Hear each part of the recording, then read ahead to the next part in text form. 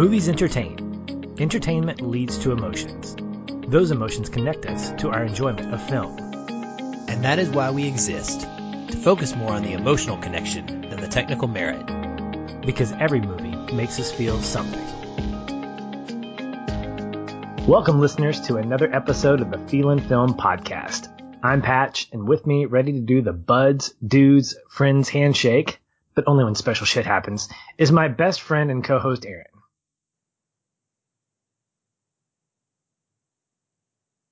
I hope I get to hear him more when he's not on mute. I can pretend to say his voice. Don, I wish we... Oh. So, hi. What I was saying to myself, apparently, Patrick, was that it's amazing to me that in 40 years, we don't have a special handshake yet. And so maybe in the second 40 years of our relationship, or our lives, we'll be able to come up with one. Hopefully special stuff will be happening that will merit a handshake over the next 40 years. Well, this week we are joined by a Feelin' Film contributor and film critic to the Windy City, Don Shanahan. Hello, fellas and best friends. I don't have a handshake either, but I feel like we exchange certain emojis and GIFs in a way that could be a handshake. I feel like that's close enough. Yes, but Don, you've just lost some cool points with me by calling it a GIF. He called it a GIF. What is he doing? I know. What is wrong with him? Is peanut butter. It's what which we're is talking about appropriate. I had a little bit of GIF on the roof of my mouth when I said that. I have full admission here. Never look a GIF horse in the mouth, I guess, right? Good point. Okay. Well, if you haven't guessed already, we are talking about the sleeper hit of 2019, The Peanut Butter Falcon, a movie that found its way into each of our hearts when it released earlier this year. Now, if it hasn't found its way into yours, aka you haven't seen it, please know that we are going to be talking in depth throughout this discussion. So make sure that you correct that by seeing the movie, falling in love with it like we have, and then coming back to join the conversation. You have been warned, and here we go. As we always like to do, we will start with our one-word takeaways, beginning with Don. What was yours? I have to cheat and do two, and it's good story. Okay. I know it's going to steal a little bit of thunder later, but no, for me, it's just the idea that I think we're going to say this a lot, but I love the quote in the movie that Tyler says to Zach. It's have a good story to tell when you die, and I like that there's an empowering kind of why wait urgency in Tyler's plea and credo to kind of live life to the fullest and chase dreams. And for me, this movie didn't just make a good story; it made a great story, and they did it on the first try. A couple of rookie filmmakers, and it's just it's something that has earned my undying kind of attention, praise, and appreciation. It's one of those films this year that kind of like Hearts Beat Loud last year, a couple of the little darlings we've had in our lives and in our circles, where it's one of the first things I recommend to people like, hey, I just need a good movie. I said, well, you got to find this one. Because really the purifying freedom that churns through this movie could cultivate kind of any barren heart. I just love the experience. That kind of quote, the idea of a good story, kind of makes you think about how your own story's going. And I love that mighty motivating accomplishment that this little lovable film can do. Yeah, absolutely, Don. I completely agree. My one-word takeaway is family. I love this movie, and I mean, it's one of those films where every single moment has me locked into it. And I've really determined over a lot of sleepless nights and looking at my reviews that like a 5-star movie for me, that's what it takes. It takes me being completely engaged in a story and a film nonstop. I can't have a lull. I can't have that one little piece of the movie that I just don't really, I don't really care for that little bit right there. And this is one of those movies that from start to finish, it keeps my attention perfectly locked in. The cinematography, the score, the acting, most of all the story, like Don just said, all of it is perfect. And for me, the depiction of people who come together and become a family is one of the sweetest that I think I've ever seen. This theme of family is running deep throughout, whether it's Tyler's loss of his, whether it's Zach's desire for someone to replace his missing parents in his life, or even eventually just the way that these three come together to be a family in a very non-traditional sort of way. What makes it even better to me is that the creators and the stars of this film are family too. Now, The movie was made by a director and writing team named Nilsson and Schwartz, who first met Zach Gottsagen, who is the actor who portrays Zach in the film, at a camp for disabled actors about 8 years ago. It was in Venice, California. They were making a short film with him, and Nilsson said that they saw Zach making really intelligent acting decisions that just blew them away. And so they approached him, and they talked to him about what his goals were, and he said, I want to be an actor in Hollywood. And they told him that they could see his talent, but that realistically probably wasn't going to happen for him. And Zach had a brilliant idea, and he said he asked them to write a movie for him if they were that on board. And so they did. And Shia came on board because Ben Foster had something else to do. Go figure. I could actually see Ben Foster in this role pretty perfectly. I don't know that he would be as well or as good as Shia, but I love the idea of that as well. But Shia replaced him. And when he came on board, this was sort of therapeutic for him in a different way than making Honey Boy would be later on. But he and Zach became super close while filming, and I think that their bond shines through in this movie. It really kind of brings an authenticity to their relationship in the film. Apparently, many of the moments that we're going to talk about that resonated very deeply with us were actually unscripted, and were just the two of them messing around. And they were captured on camera, and the filmmakers were like, well, that's the right thing right there. So the fact that the entire crew was fully behind the purpose of this film, it wasn't exploitative, it wasn't cynical in any way, to me that is just so encouraging. They all became a family, and it shows. And I think that the story's impact on us as viewers is greater because of it. You're exactly right, Aaron. And having that family aspect of it, not only on camera but off, created that good story, as you mentioned, Don. And Aaron, my one takeaway was Bond. You mentioned it earlier. That's a key element that what makes a family and a good story happen. When you have that common ground, when you have that one idea that allows you as an individual and allows you as a group to say, you know what, we're going to make something special. It happens on movie sets. It happens on TV shows. It happens in, I would imagine, in military environments where you're brought together for a common purpose. And that common purpose supersedes any individual ego that would need to be set aside for the sake of making something or doing something for the greater good. It plays out here in this movie. And I think that's why this movie shines so brightly as much as it does, because it feels authentic. It feels like every character in here is giving a full-on, genuinely desirable performance, not just to make themselves look better as actors, but to elevate the story because they care about it that much. To me, that's what a family is, and it's really fueled by that bond that they have. When we have a movie like this, it's important to understand that you have a small cast, and that small cast has to get huge performances because you don't have a lot of room to make mistakes or to have, a half-hearted performance. And none of these actors do that. They all bring a full force to their performances. And it begins with our two main characters. Something that I've noticed as I've been watching movies this year is when you have a character-driven film, when a character-centric, not just based on action. I mean, obviously, you have to have characters in a story, but more often than not with your more highbrow, I can't remember the word. A lot of movies, it's centered around either action or it's centered around just kind of a surface level story. But when you have a movie that is anchored by two characters, what I found is that the first 3 or 4 minutes really help to define not only the tone of the movie, but they get you introduced to the characters themselves in a unique way. And I think Peanut Butter Falcon is incredibly successful at this. We get so much in probably 3.5 minutes of being introduced to Zach and Tyler. And I'd like to believe that in those 3 minutes, had we not gotten anything else, we could have probably done some kind of analysis or made some predictive idea of what their motives are, what might happen. And that's not bad for the story. I think it's actually really good storytelling because of the fact that you don't have to have a black screen with a bunch of text that says, here are our two main characters. You let their actions speak for themselves and you start inferring. And that inference is what helps us get connected to the characters. So showing us rather than telling us, giving us humor and action, all in the span of a few minutes, we have a relationship with these two characters that haven't even met yet, but we have a relationship with them.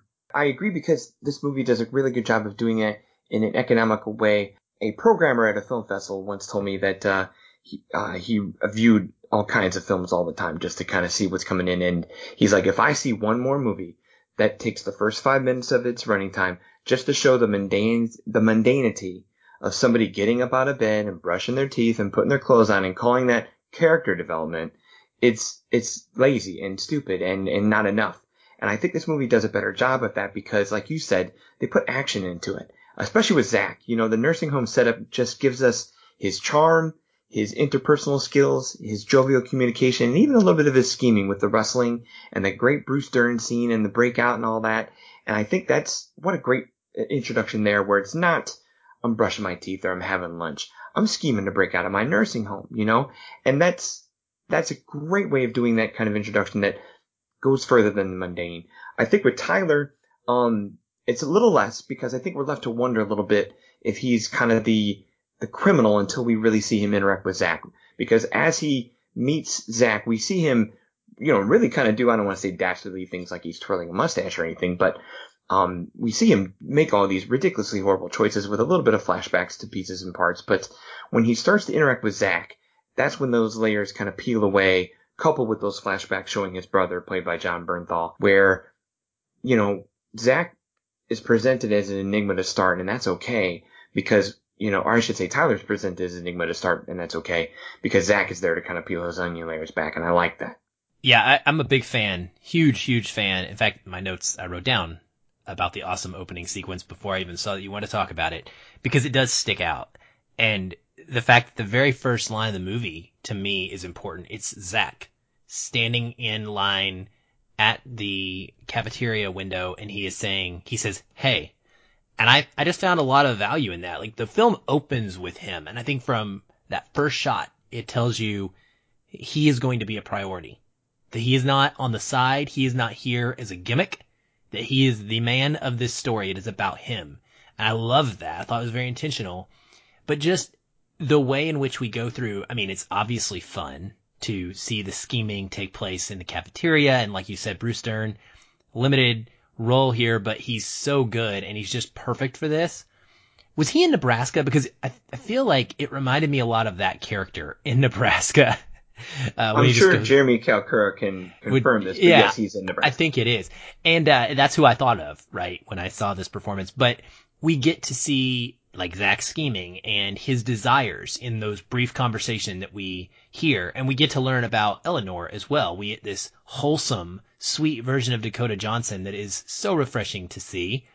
And we find out that she cares about him. And we also find out that she is trying to do her job and she is trying to take care of him in the best way that she feels she should.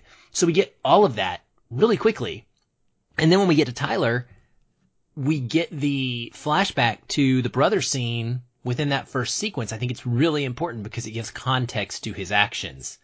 And Don, you said it, like, he's a criminal. Like, there is really no question about that. So he may be upset. He may be doing things that we feel we would want to do if we were in his shoes, but maybe we'll talk about it more later. But I mean, there is an element to Tyler that we are introduced to that gives us a character that definitely is someone who is not in the best position to necessarily come into contact with Zach. And I think it sets that up for us so perfectly so that we know immediately when Zach shows up in his boat, we get that feeling as an audience member of, conflict. And then we get to have it, you know, like you said, those layers get peeled back as the story develops, and that's the beauty of watching the relationships develop. And there's even a common ground a little bit because they're both schemers in their own right. They might be motivated by different things, but we're sort of getting the hint that, you know what, they're going to end up together. Obviously, you've seen the trailers, you know that they're going to end up together in some way, shape, or form. But the film does a really poignant job of pointing out the fact that it gives us kind of a why, not just that they end up together, but there might be a hint at why they stay together. Because it could be like The Odd Couple in some regards, where you have one character that's like, I want to come along, another character is like, no, leave me alone. And we get some of that, But eventually we get at least a semi-conscious choice by Tyler to have Zach come along. There's a fantastic moment in the movie where Tyler is in a gas station, and it's probably my favorite scene of the entire movie. And you have Eleanor coming in, showing him the picture of Zach, saying, "Have you seen this guy?" And there's this great banter between the two of them. You half expect him to say, "Oh, you're looking for this guy?" But he hesitates. And through that dialogue, we almost see him kind of work through, should I tell, should I not? And then he starts seeing value in Zach, not for a reward, not for a ransom, not for anything like that. But we get informed later on when he said, "You're a fugitive just like me. We have something in common. We're on the run together. Now we have a bond. We have a bond that's not going to be broken." And that's, of course, when the great handshake takes place. And I love that sequence of events because of the fact that Tyler sees something in Zach that is valuable, not because he's going to get something to gain, but because he has something in common with him. And I love that foreshadows at the very beginning. It also informs something that is said at the very beginning of the movie. It's a quote that says, "Friends are the family you choose." I think that's a fantastic line. Aaron, you mentioned your one word takeaway being family. I absolutely agree with this statement. I don't know who I was talking to, if it was on a past episode of the podcast or through some form of social media, but I remember hearing somebody say Friendsgiving is a lot more popular these days than actual Thanksgiving because the people you invite over are actually people you want to hang out with. It's not an obligatory event. We just recently had a Friendsgiving with several friends of ours in our supper club, and it's a very true statement. You're consciously saying, "I want you to come over and share a meal with me."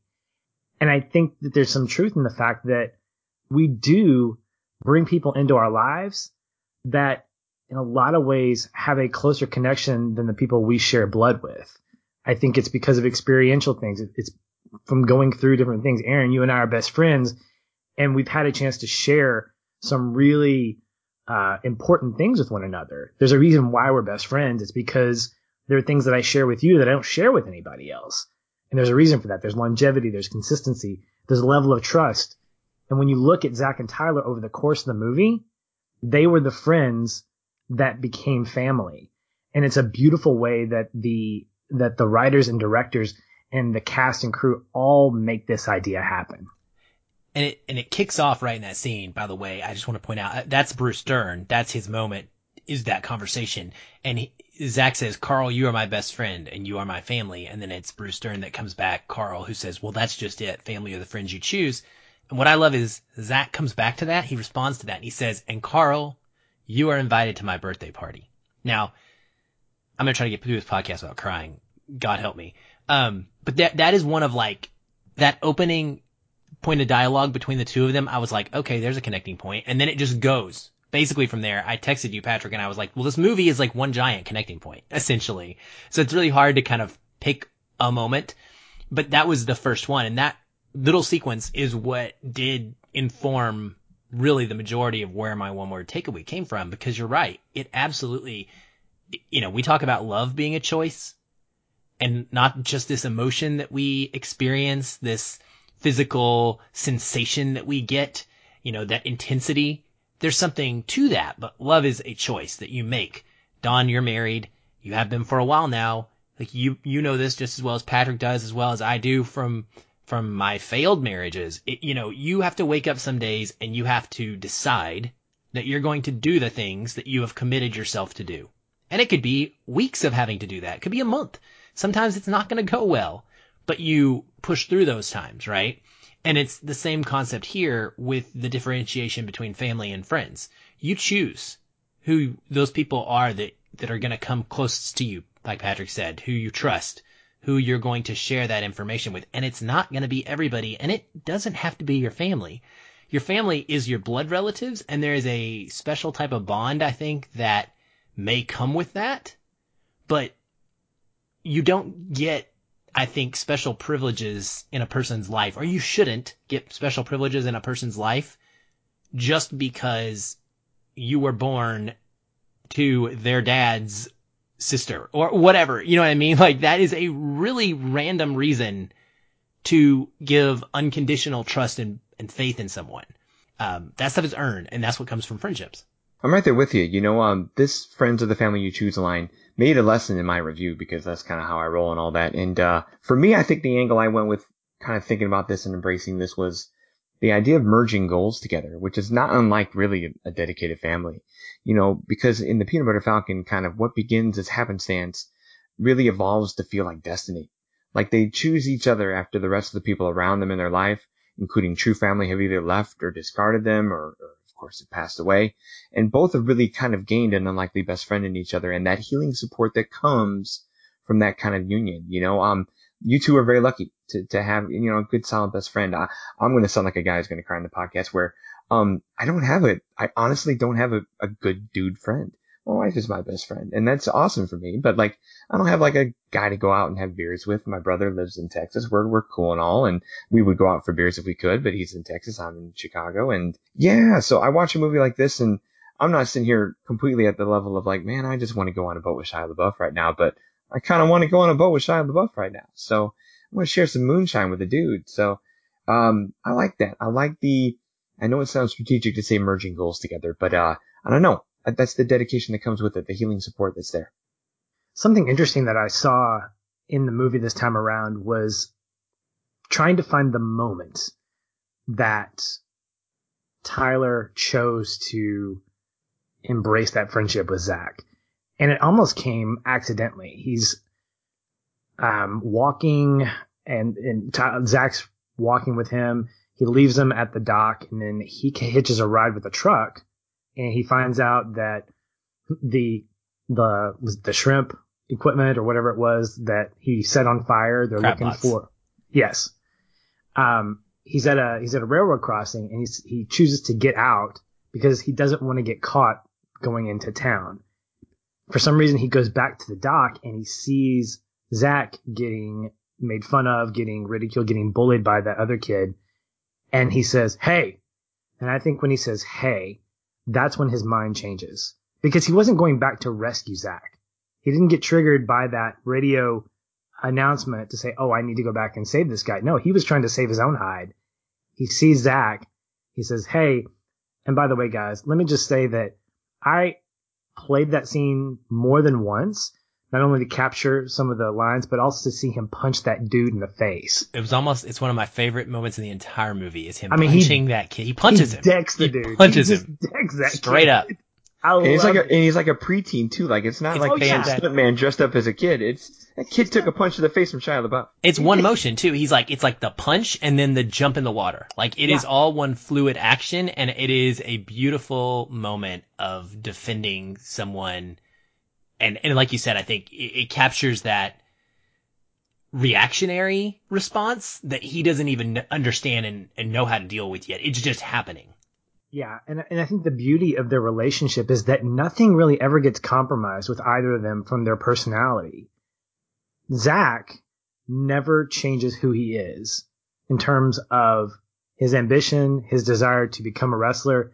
It's always trying to get to the wrestling school. He never compromises that. And Tyler never compromises who he is.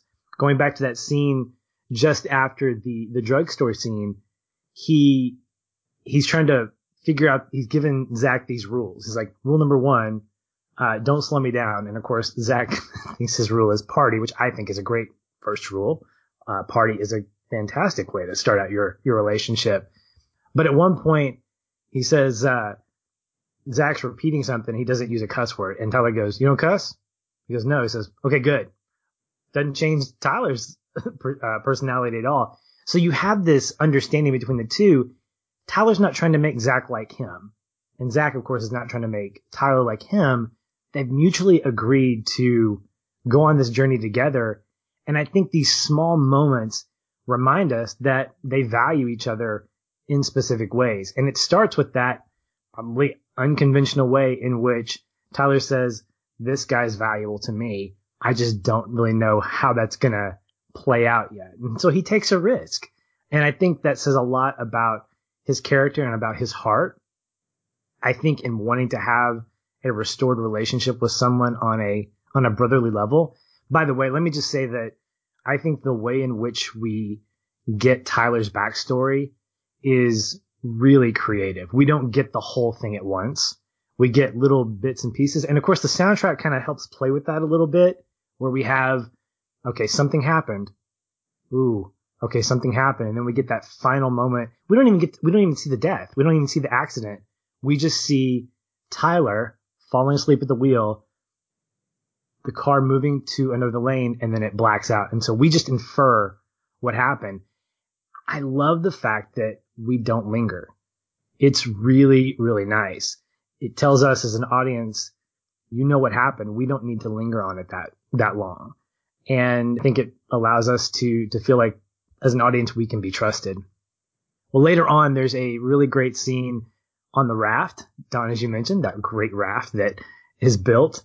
And Tyler scolds Eleanor because she ends up getting on the raft with them for the way she treats Zach. Because early on, she's treating him like a child, which, I mean, he is to an extent, but she treats him like a mother to a child instead of, well, really like how a caregiver would with her amount of knowledge that she has. And it really highlights the limitations that people in general, she becomes a personified example of how people have projected onto him what they think he is. And in so many different ways before and then during the scene, Tyler really helps him break free of those limitations from their friendship. And then I think we get this great exclamation point on the boat where I didn't see this coming the first time I saw it, where he's like, hey, Zach, let's see how long you can hold your breath underwater. And he uses that as an opportunity to say, he doesn't need to hear this. And just like in his Tyler way, he says, why are you doing this? Why do you treat him like a retard? Why do you think he's a retard? I think he actually says, why are you calling him a retard? She goes, I have never used that word. And he goes, well, you're treating him like one, which is just as bad. And I'm like, man, there's some truth coming out of his mouth. I think this is a moment on the raft where both Tyler and Eleanor come to an understanding that there's something special about Zach. It's not because of his condition or in spite of his condition, but there's something about Zach as a person that makes him more than what his condition has defined him as. I'm with you. That's a great way of saying it. I can't top that. I think that scene really goes back to the family angle we've been talking about, because in a situation like that, challenging the person who's been the closest to Zach this whole time, this is still Tyler's biggest chance and most personal chance to be a big brother, for the big brother he used to have, and to do right by somebody. And, at first he's impatient, like when they're making the rules and the handshakes and they're in that cornfield and they're giving up shreds of clothes and little supplies to get him along the way and failing at making rules and all that. There's impatience there, but his impatience really evolves a little bit to pity, but more than anything to loyalty during their adventure. By the time they're building a boat together and getting through their little baptisms and all that, and the talks they have on how to carry yourself, which they don't come out and say how to be a man, but you might as well have them be a coming of age thing about how to be a man. The ideas of bad guys and good guys and the like and all that. So that's Tyler's best moment, in my opinion, for a while there, of being the good guy, his first chance to do so in a familial way, like you're saying. Yeah, I like the fact that there's been build up to that moment where we have the Lord of the Rings party going on, and Tyler and Eleanor have already gotten into it once about this same thing, about how to handle Zach. And he tells her, while you've been doing paperwork, we've been busy living, which I love. I love that line. And he also, in that same scene later on, he watches Zach and Eleanor dance in the starlight. The fire is burning and he's got this little grin on his face, and it's the most innocent, sweetest grin. And I think what you see is someone who is starting to care about both of those people in different ways. And I think he sees the value that Eleanor has in Zach's life. He doesn't see her as an enemy. He doesn't see her as a problem. He just sees her as someone that needs to gently be shown, hey, there is a little bit of a different way you need to think about him in order to further your relationship and to better serve him the way you actually want to. And that's what comes out in that conversation. And of course, he's been blunt with her from the very first moment he meets her. It's great because we have that scene where she calls him nosy and he says, yeah, nosy, that's a word for it, or interested. And I was like, man, I'm going to use that if I ever, I'm putting that one in my back pocket. That's a smooth move right there. But yeah, man, it is so cool to see that scene when he puts his head down in the water and you're like, what is going on? And what I love the most about that scene is actually when Zach comes up and he says, how long has it been? And she's like, not long enough, Zach. Do it again. And there's this great, like, I don't want to say hypocrisy, but it's almost like a paradox to the fact that she's telling him to do the same thing because she wants to get something done for herself. And, Tyler is simply showing her like there is a different method to how he cares about Zach. And it is just a beautiful moment that I really do agree, Patrick. I think it is kind of the defining, it pushes that relationship into a new place where no matter what decisions Eleanor makes down the road, she is always going to see him differently from that point forward, and consider kind of the way that Tyler approached his relationship with Zach. I also think it's just another measure of Shia LaBeouf's amazing performance in this movie. Like, everyone goes quick to complimenting the scenes he has with Zach and the repartee they share back and forth. But when he has to interact with Dakota, it's a different measure, a different kind of performance, and a different kind of conversation. And we've always seen Shia LaBeouf as the frenetic hype guy, the guy who's just overly wound and this and that. So to see him calm that, sharpen that, and point that in a direction, not so much in spite, but in defense, is just really, really touching beyond just the fun of having, playing around with Zach. So, and the fun part is his frenetic hype, or the way he's channeling this movie, becomes contagious because that whole him changing Eleanor's mind comes back again when he stumps for Zach in front of Thomas Hayden Church's Saltwater Redneck, where he's like, hey, I got this kid. He doesn't give a complete sad sack story at the door with Thomas Hayden Church, but he just says, we've come a long way. We got this, we got that. And, he doesn't oversell, but just does enough to kind of make that hype for Zach be contagious. And I like that about Shia's performance.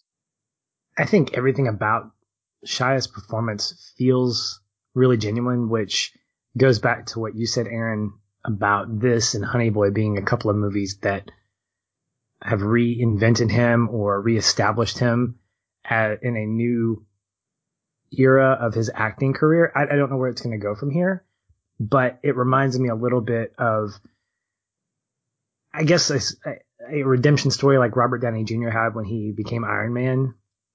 It led to a lot of more successful films and really just a redemption of his own life as an actor, which is pretty fantastic.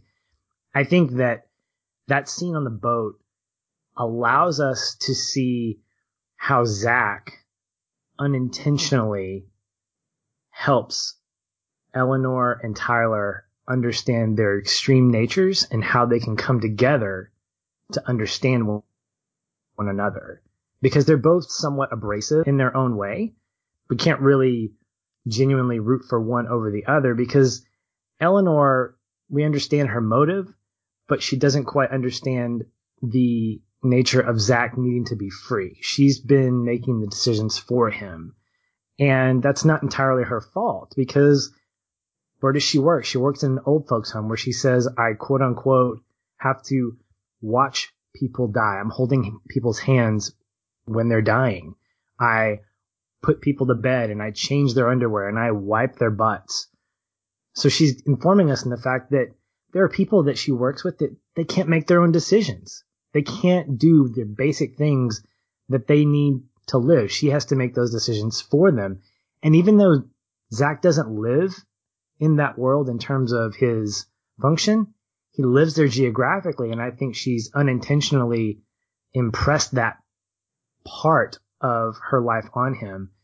And so she needs Tyler equally as much as he needs her, because she reminds him that there has to be some discipline. You can't just be a free spirit. You have to be able to have some structure in order to keep living. I mean, the guy is living on peanut butter and change here and there. How they got watermelon, I guess they stole them. I kept thinking about that. How are they getting the food that they're getting? I would imagine it's because they're stealing them because of the fact that he can't even afford to get a sandwich and a beef jerky and whatever.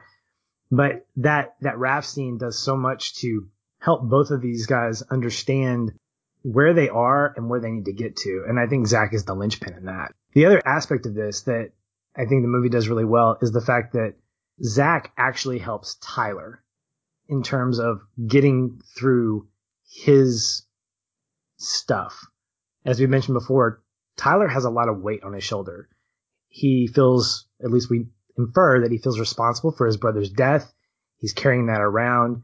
Don, you mentioned that he wants to be a big brother. He wants to have this purpose in his life that's going to allow him to feel like, you know what, I'm not a failure.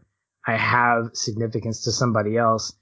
And I believe that Zach provides that for him, but not in a way that we feel like he fills in the gaps. I don't think he's ever going to replace Tyler's brother. One, because he was the younger brother, and that's a different kind of relationship. I'm always going to be my brother's younger brother. There's never going to be an instance where he is younger than me in terms of age.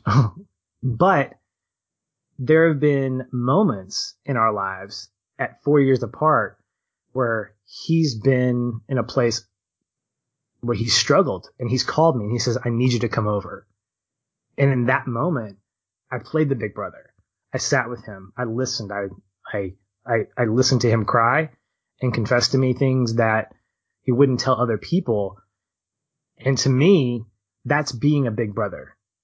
And I think in a lot of ways, even though Tyler is sort of playing this big brother to Zach, there are times when I honestly feel like he's getting to kind of relive that younger brother role and feeling like, in a sense, he's getting it right. Like he's getting a chance to get a do-over in some ways, which I know sounds kind of weird, but I feel like he's getting a chance to do both because of his relationship with Zach.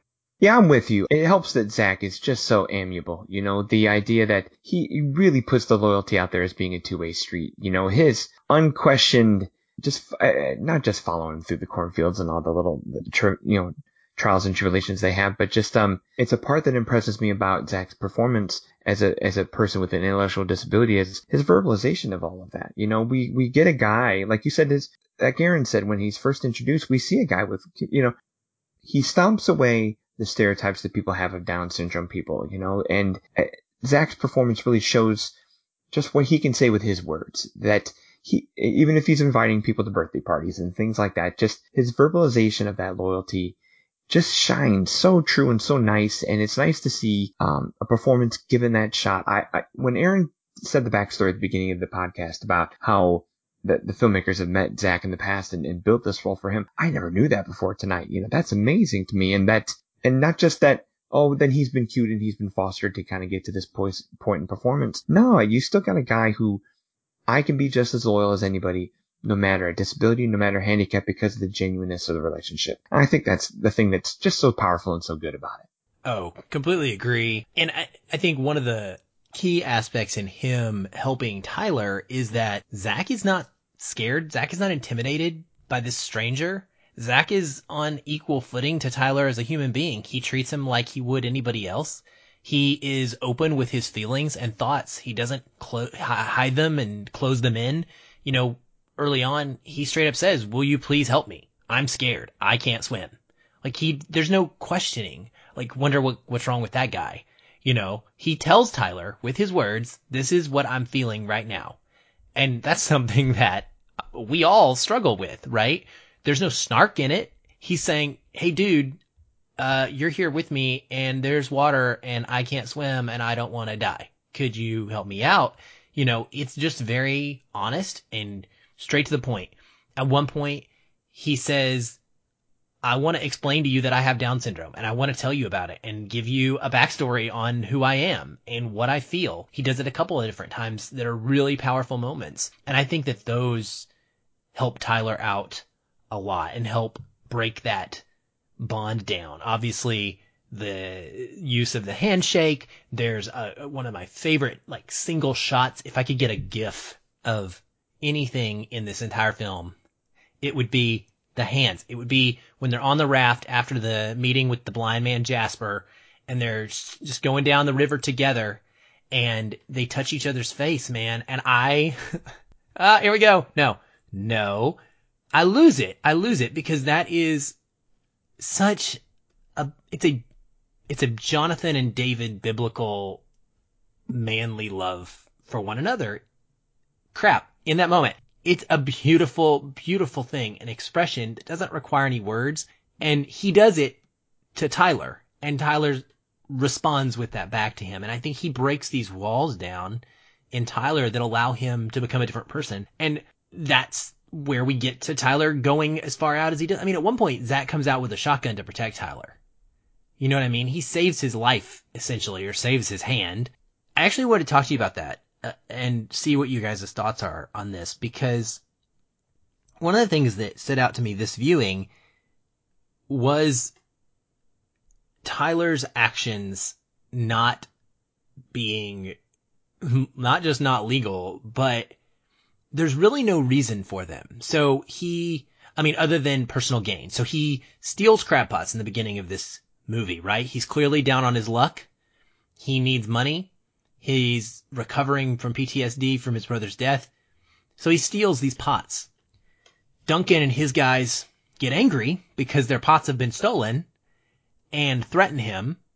And then he responds to that by burning them, which we find out later was a $12,000 loss. So they come at him. They chase him down. And the whole time they're kind of portrayed as villains. John Hawkes is an awesome villain in anything he ever can be in, but they're portrayed that way to us. But when they come at him, at one point, he even tells Tyler after that scene where Zach saves him with the shotgun and they're going to hurt him. He says, "You're not the only one that's hard up around here. We need that money." And dude, for the first time watching this, I had empathy for Duncan. And I was like, you know what? These guys did nothing wrong. I mean, they may be jackasses. They may be rude and mean guys. Who knows? But they have done nothing out of their way to cause this problem. They are a rival, and they have been wronged. And they are simply trying to right that wrong. Do they go over the edge when they go and attack him physically? Probably. But there's like an empathy there to me, and I wondered what you guys thought about that, if you even reacted to that hardly at all, or if you just saw them in the story as a villain. And also, because of that, did either of you feel like Tyler is absolved of his crimes by the end of this? Has he paid his dues somehow? Or do you feel like he's still maybe on the run? I'll be the quick one here. This was classic Frontier Justice. You know, this is off the book stuff from John Hawkes' Heavy. You know, so, Tyler got his tire iron to the head. He had it coming. He's paid his debt. He's done. And that's as far as it'll ever get. I know he's still going to go to Florida because there's a better life, and obviously no John Hawkes down there. So the evasion continues, but at the same time, that's about all the justice I thought that would be meted out. I think when you look at where the narrative is focused, it makes sense that B plot is probably wrapped up somewhat like a bow, albeit Tyler gets just beaten almost to death. The bow being a medical bandage around his head. Well, so I'll say this. There was a there was a review of this movie that said, this is this year's Florida Project. And I agree to the extent that the ending seems a little bit out of left field, unexpected, that in the same way that Florida Project was. It's one reason that Florida Project got taken down a notch for me when I watched it, because there is a deviation that takes place that's, for me, inconsistent from the rest of the movie.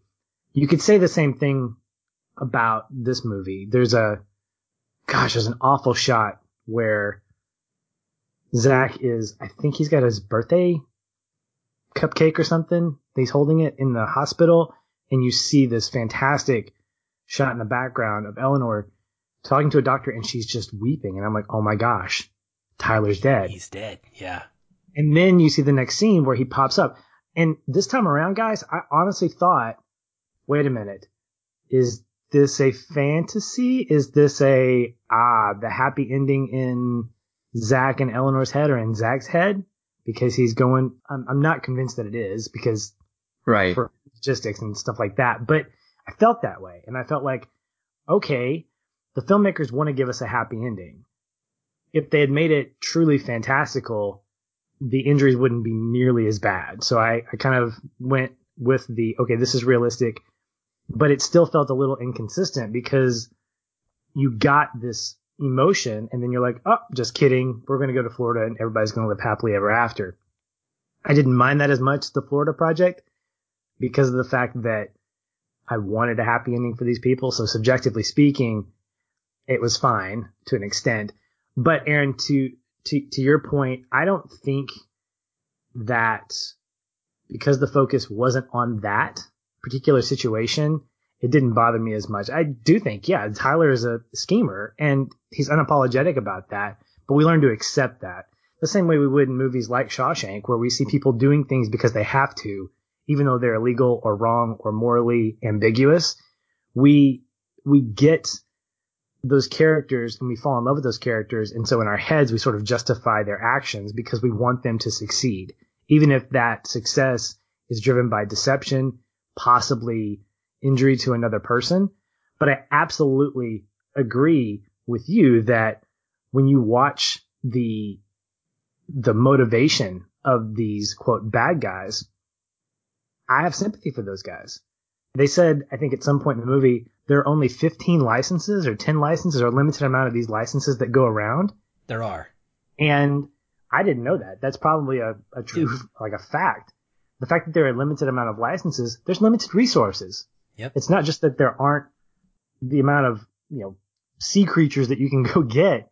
You also have the amount of people that's limited in actually who can get them. So if this were a different kind of movie, I'd probably have more empathy than I would, but I still touched on that a little bit.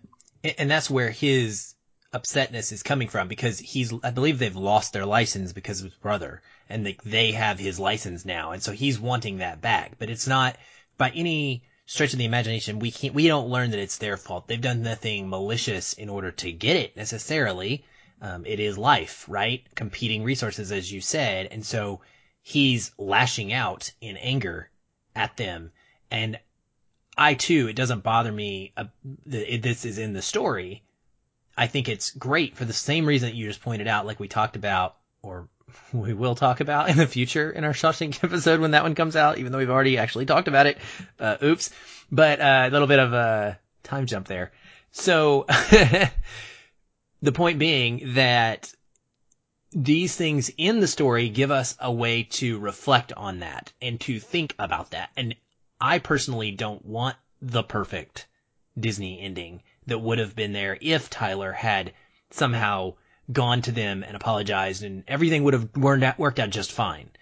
I believe that he made some mistakes and he is a flawed person who is learning and growing in his life, which is important to me. And I think that going forward, he has learned lessons that I believe with his new family in tow, he is not going to make those mistakes again. And that, yes, he has essentially paid his dues by nearly being killed over what he did.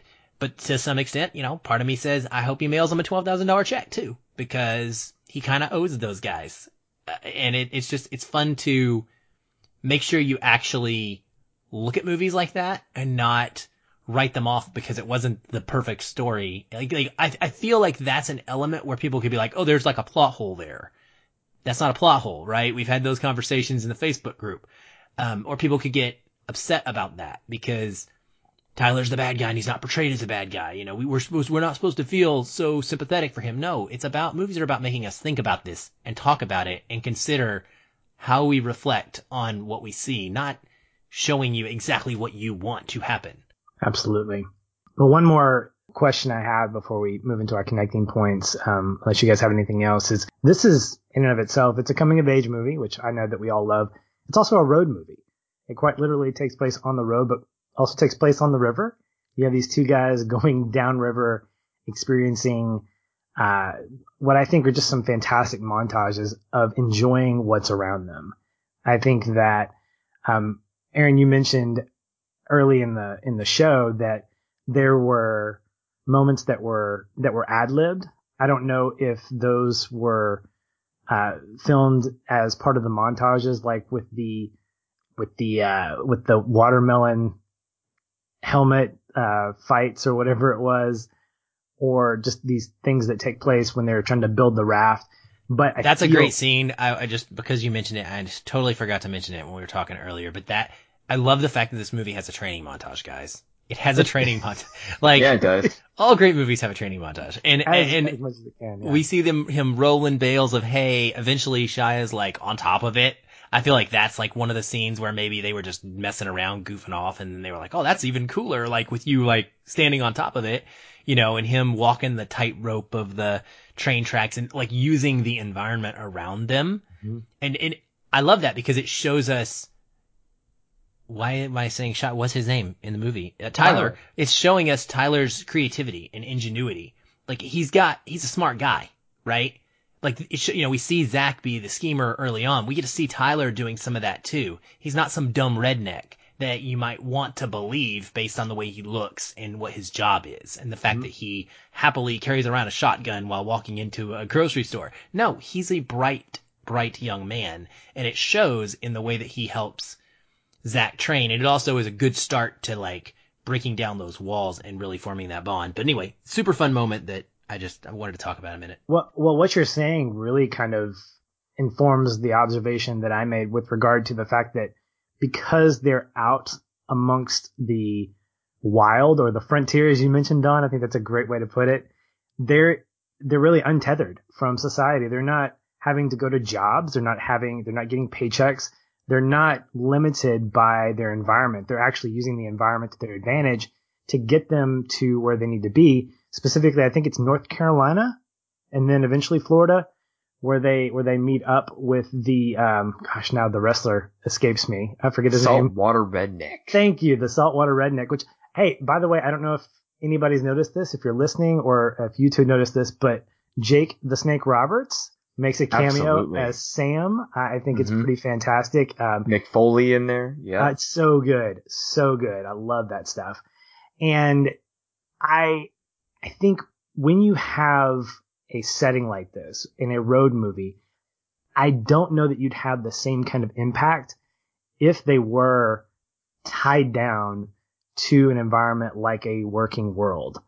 And I think that has to do with the fact that both of them are coming from those places. Tyler obviously is coming from a quote unquote job that he wants to keep. But the fact is, if he kept the job, he probably wouldn't end up meeting Zach. And then Zach is coming from an environment that's not a job necessarily, but it's a structured environment that he doesn't fit in. And both of them, because of their motivations, they have to get to a certain place. I think being on the road, having that kind of environment, help them not only get to where they wanted to geographically, but also help them resolve this incompleteness that is in each of their hearts, by filling it up with a friendship with each other, but also finding validation in what they are eventually trying to pursue in their own individual lives. I'm right there with you. I don't think this relationship happens quite the same way in a more civilized or urbane setting. I do think there will always be people like Tyler out there who have the capacity to help the Zachs of the world. But a setting change would make that help likely come from a place of, and I hate to label it like this and go there, but it would help in that kind of setting or in a more civilized place would feel like it's coming from a place of higher privilege. You know what I mean? It would be some better person helping the lesser person. Whereas these two guys are both kind of in the same, podunk situation of things. They're both small town guys. They both have that kind of, just like you said, they're not really working. They're a different setting entirely, and they're not quite equals in a way, but their backgrounds are kind of on a level, even enough plane that it works here. Because a different setting like this, you got like Midnight Cowboy. You got, Dustin Hoffman's pimp helping John Voight's, Hasty try to not be a prostitute, which is weird. It would just come across just very, very different. So I don't know. I think it goes back to the genuineness of where we're all going with this. I think the more genuine this rural tone and the natural nuances of this story are, how slower it is and how more analog it is, just fits this better. I know people go straight to the Twain comparisons. I didn't want to do that in my review, and I wouldn't do it here. I feel like it can stand on its own, even though we have a raft and all that. But we're not talking about racial dynamics here. We're not talking about a time capsule of different history, which is where Twain stuff came from. It's just two dudes, and two dudes who both need an escape and both find loyalty in each other. I think you could get stories like that in a different setting, but it just wouldn't be the same. Yeah, you're not going to be catching a fish with your bare hands just because you were holding your breath underwater in your bathtub.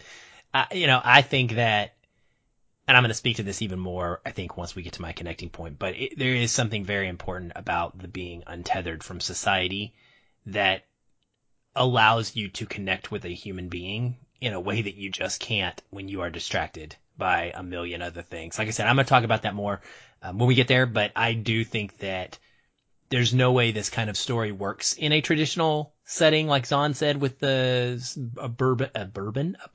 No, bourbon. Now that's alcohol. It works with bourbon.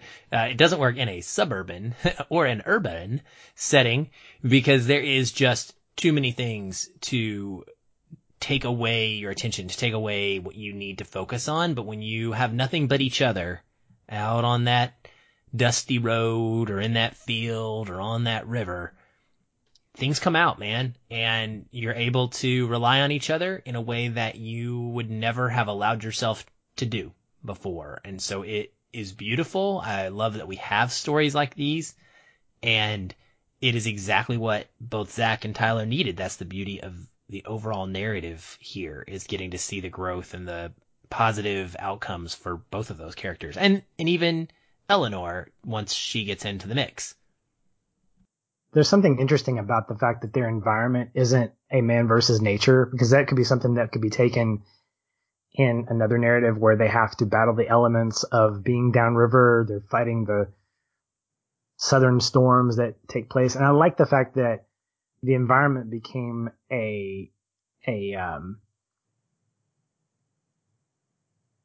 like the fact that the environment became an ally, that it wasn't an enemy to them, that wasn't something that they had to overcome. I think that would have distracted from the narrative that we got, where they already had a lot of burdens that they were in a lot of ways each carrying for each other. And Aaron, that scene that you mentioned earlier where they're touching each other's faces, I think in some ways for me was a way in which they were kind of transferring each other's burdens onto another. You used the biblical example of Jonathan and David. Later on in scripture, I think it's Peter that talks about being able to carry one another's burdens as brothers in Christ. And I think that's what we get there. I mean, not necessarily the biblical comparison, but that's what I picked up on, where it's almost like the symbolic gesture of, I'm going to take your burden and you can take mine and we can carry it evenly. So there might be days when I'm carrying something that's heavier and you can help pick me up, and vice versa. I'd like to believe that that's their life going forward, is that they see, you know what? Tyler tells Zach, you're going to have to carry your own weight. But by the end of the movie, I think that changes. I think the fact is they're carrying each other's weight at any given point. When Zach picks up that shotgun and he defends Tyler, that's him picking up that weight because Tyler needs that. 30 minutes before, 45 minutes before, inside this narrative, I don't think that would have happened, because they experienced stuff together. They experienced life on the river. They experienced life on the road, and they found that common ground. It's just beautiful. It really, really is. And it doesn't feel forced. It's one of those things where I think there's some criticism out there that says this is a very simple story and it kind of captures the emotions in a cheap way. I don't think it does.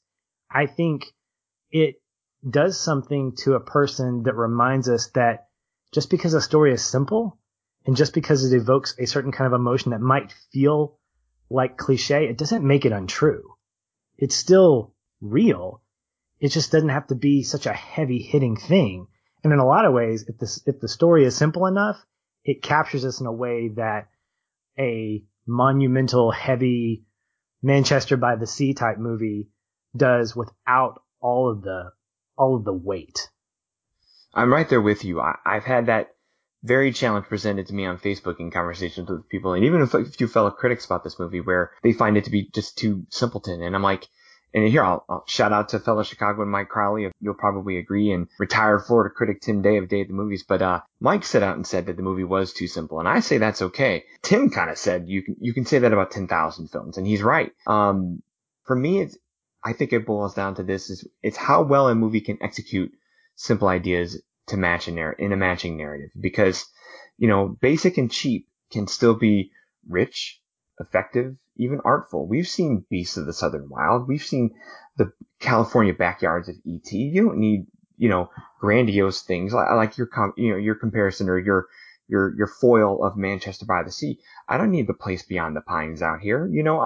This can be just the exact tone it is, where, especially through LaBeouf, LaBeouf earns the personal and professional redemption on and off screen in this movie, even without seeing Honey Boy yet, where, just the ambition and the effort to put a movie like this out there unabashedly is worthy enough where, go ahead, be simple. Do simple really, really well. That's great, Don. I agree. And I think if it's done well, it's good. It doesn't have to be miraculous. Nah. Yeah, I'm with you. Well, let's move into our connecting points if that's cool with you guys. Don, do you want to get us started? Sure. My connecting point to this was teaching students with intellectual disabilities. I've got a little history there. Before going to college, I worked for years as a very non-glamorous YMCA lifeguard. And we're talking like early morning senior exercise shifts at an indoor pool. Not hot girls on the beach at all. Anyhow, I would often help out with swim lessons there as kind of an assistant instructor. And one of my former teachers who taught me as a kid used to bring in students with special needs and handicapped students for kind of specialized lessons in the water. And I loved helping out with those lessons because it was awesome to see these young people and adults who sometimes needed walkers to get around on land, swimming like joyful fishes in the water, and just almost not so much like Zach's swimming lesson in this movie, but just fulfilling moments like that where they're overcoming a fear and they're finding joy in something that would normally intimidate them. Those are the roots of the ideas that made me want to be a teacher instead of a journalist. And, helping somebody overcome a fear, helping somebody learn a life skill that can come in handy is the 16-year-old version of me. That's the lightning bolt that made me want to be a teacher. And even in extreme cases, like with handicapped students and handicapped people. And in the 20 years since then, I've just really relished the chances to kind of be a helper and an ally to that sector of the community. I've had Down syndrome students in my class. It's always been wonderful and rewarding.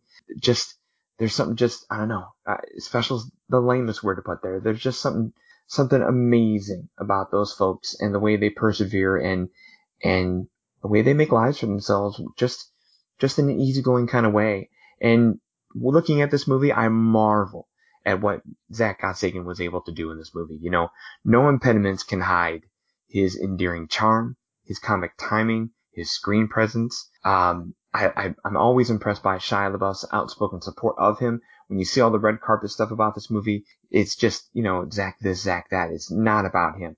I watched Shia LaBeouf's interview on Hot Ones with the chicken wings and stuff like that. Great YouTube channel. And one, you get to see a changed man in Shia LaBeouf, but him just wax poetically about this movie and how much it just changed him and helped him out. And it's all on Zach. So I love the empowerment that Zach's starring role can mean for that branch of representation too. It's so rare we get to see a person with any kind of intellectual disability get a shot in a movie, let alone a lead shot. Or I know he's going to be on a supporting ballot on our for-year consideration DVD screeners, but he'd be on my Oscar ballot if I have one. And I just marvel at watching a performer like that come from an unexpected place and do great. Fantastic. Aaron, what about you? Well, my connecting point in general is having a story to tell, which kind of came up a little bit earlier and Dawn alluded to. So the moment that triggers this is when Tyler is again showing that ingenuity and building this trash bag air raft to float Zach across the river. This incredible engineering idea, right? That he comes up with. And Zach is freaking out, as he does several times during the movie, and he's like, am I gonna die? And Tyler says without hesitation, yeah, you're gonna die. It's just a matter of time. That ain't the question. The question is whether they're gonna have a good story to tell about you. Now come on. And they go across the river, and it is a traumatic experience, you would think, as a shrimp boat almost runs over Zach, and Tyler is feverishly pulling him to try and make sure that doesn't happen. But instead of coming up on shore, crying and scared, Zach is elated. And they want to do the secret handshake because some special shit just happened. And Zach says with elation, that is a freaking story to tell. Now come on. And I love the coda there of throwing the now come on right back at Tyler, who is like clearly distraught over what just happened. Like he is registering for him that he almost potentially lost Zach, right?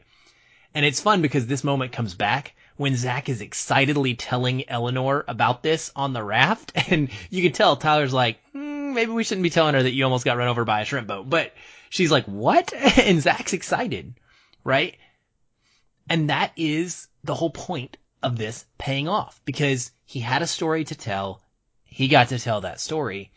And it makes me think about my own life or all of our lives. And do I have stories to tell? Should I be making more of an effort to consistently make new stories? It may seem pretty dark to kind of talk about this, but Tyler is right. We're all going to die. And none of us know when that's going to happen. Our time is finite. A few years ago, my ex started suggesting that we give the kids experiences more than gifts. And this movie reminded me of that maybe that's the way to go. Because that's where the memories are formed. That's where growth and relationships occurs. And I was just lamenting the other day, actually, to someone about how much of our time is wasted, that we seemingly work to live. We work 5 days of our lives so that we can have 2 days to cram all of the other stuff that maybe we want to get done and have fun doing or enjoy living with other people into that space. It's crazy. Like, what's wrong with us? Why are our lives revolving around working so that we can barely have any time to do anything with what we worked to get? And so it's a powerful point to me. And it's one that I think, honestly, we could all take cues from. Have an adventure, whatever that is for you. Maybe it's not exactly what you see in this movie, but do something that is going to be a story and that is going to make life worth it. Yeah, man. You keep taking those hikes with those kids of yours, man. It's a joy to watch that on Facebook, man. I tell you, there's something to be said about being able to tell a good story, but more importantly, being able to tell a good story about someone else. And whether that person can hear it or not, I think is just bonus. I've been telling this story about my son to a lot of people because it makes me laugh, because it says a lot about him. And I don't want to tell the story not because it's a secret, just because it's just off point. But every time I tell it, it speaks volumes about his personality at almost 7 years old and how it sometimes sounds like he's a 12-year-old.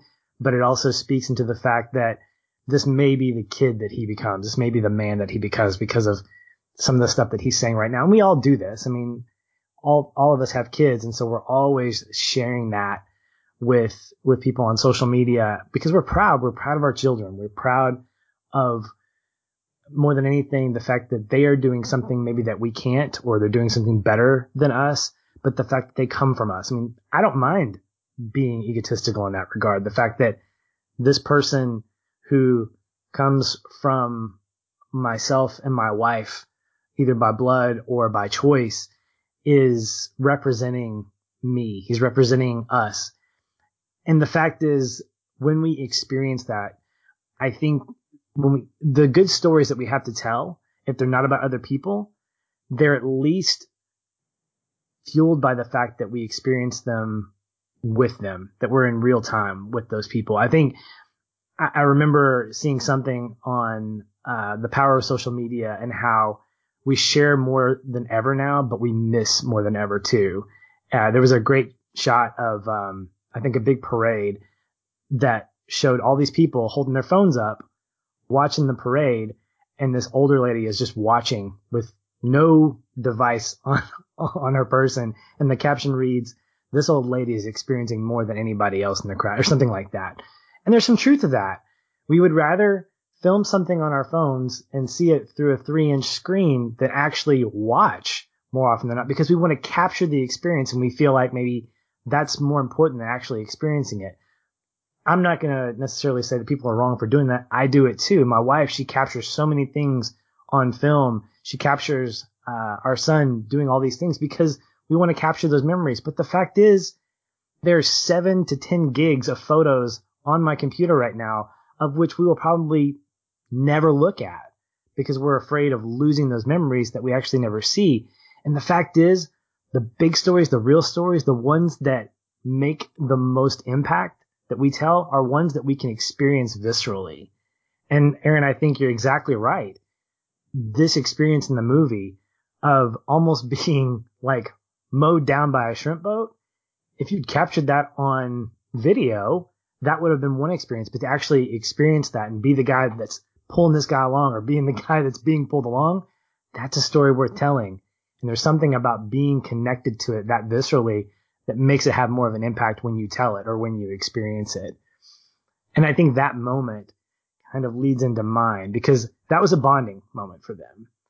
And a couple of scenes later, there's a scene where they're hanging out. It's night. They're getting ready to go to sleep.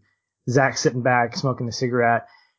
By the way, there's some great aerial shots. There's the aerial shot of the shrimp boat coming to almost get Zach. I think that's pretty fantastic. There's a wide shot of Tyler teaching Zach how to shoot the gun where he flies back. I think that's a fantastic shot. And then there's another shot in this particular scene that I'm in love with where there's an aerial shot of Zach in kind of an angel position, laying flat on the dirt, looking up at the sky, so relaxed, so vulnerable. It's just, it's amazing. And he's asking Tyler, or he's telling Tyler how he wants to be a bad guy. He wants to be a heel wrestler. And Zach says, you can't do that. And he says, quote, you got a good guy heart. You can't do shit about it. That's just the way it is. You're a hero. And there's a pause. And Zach says, are you a good guy or a bad guy? And there's a hesitation with Zach because he goes, I don't know. What do you think? And, and Zach goes, you're a good guy. And then it goes into what we see as the last part of getting the backstory of what happened with him and his brother. And he's wrestling with that. And I think there's that moment, exclamation pointed with, it gets him thinking about, is that true or not? And there's a moment on the raft, Aaron, you mentioned it, where they're touching faces, but there is this fantastic line. And the way it's shot is beautiful. Zach looks at Tyler and he says, Tyler, you can have all my wishes. And any director that doesn't know what they're doing would turn the camera around, and it would look right at Shia LaBeouf, and it would watch him break down. But they don't do that here. They keep the shot right where it is. We see these two, and their backs are to the camera, and we see the reaction of Tyler after hearing that. And we see him breaking down. And in that moment, I believe in my heart that Tyler said, I'm having a breakthrough. This is therapy for him. This is the moment where he says, you know what? I believe that because you believe in me, because I'm not a bad guy. I have a good heart. And I don't think that moment would have happened had we not had this conversation a couple of scenes earlier where Zach is not trying to impose anything on Tyler. He is genuinely saying, I think you have a good heart because I don't know who you were before this. I don't know that you were a thief. I don't know that you were an arsonist. And frankly, guys, I don't know that he would care because he sees who Tyler is now and who he's been since he's met him. And I think that speaks volumes about their friendship and about what it means to be connected to each other. To have that moment on the raft, I think made that scene prior to it so much more impactful. And that's why it's my connecting point. Gosh, you pick a good one. Whoo! Whoo! No. Or the whole movie, because it's all right. No kidding. Right? But don't you just love movies that just punch you in the heart like that? It's so rare. It's nice to see a good wholesome film do that. This thing's a tidy 97 minutes. You can put it on at a midday. I know it's uncouth and it's got its profanity and all that. I can't show it to my own kids. But, man, put this in front of some teens and watch some hearts melt. And I love that. I love that. I know you guys hear me put this drivel on the Facebook group all the time where there's a difference between favorites and best, and it's hard to see, a movie do both. This one does both. It might be my number one favorite, personal favorite of the year. I think there are movies that are better than it here and there in some places, but gosh, this is a good double. I think it's safe to say that we need more movies like this, even if Yes, they're sir. not the blockbusters like that much in Right. the theater realm. This Hearts Beat Loud, you said it earlier, Don. I think these are movies that help accent the year. They really remind us that, if I'm going to be cheesy, there's good in the world. There are people out there that are not just making quality films, they're making quality movies that make people give people hope.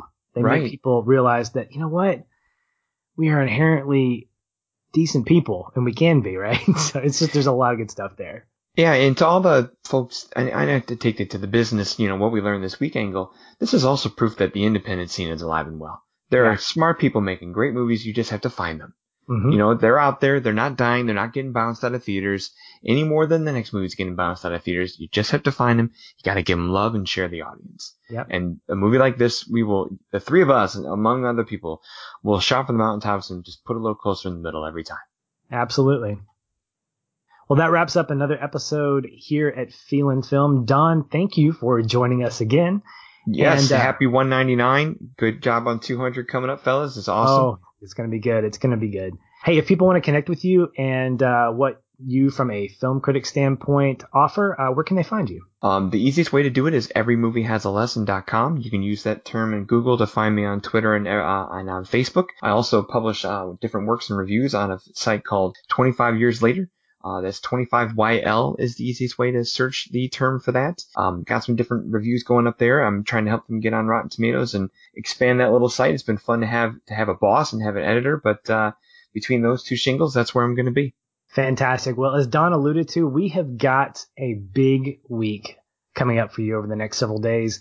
To celebrate our 200th episode, we are delivering not one, but 3 episodes covering the Indiana Jones trilogy, beginning on Tuesday and going through Thursday. We also have an episode of FF Plus making its way in there as well, as we talk spoiler-free about Frozen 2, Honey Boy, Waves, and Little Women.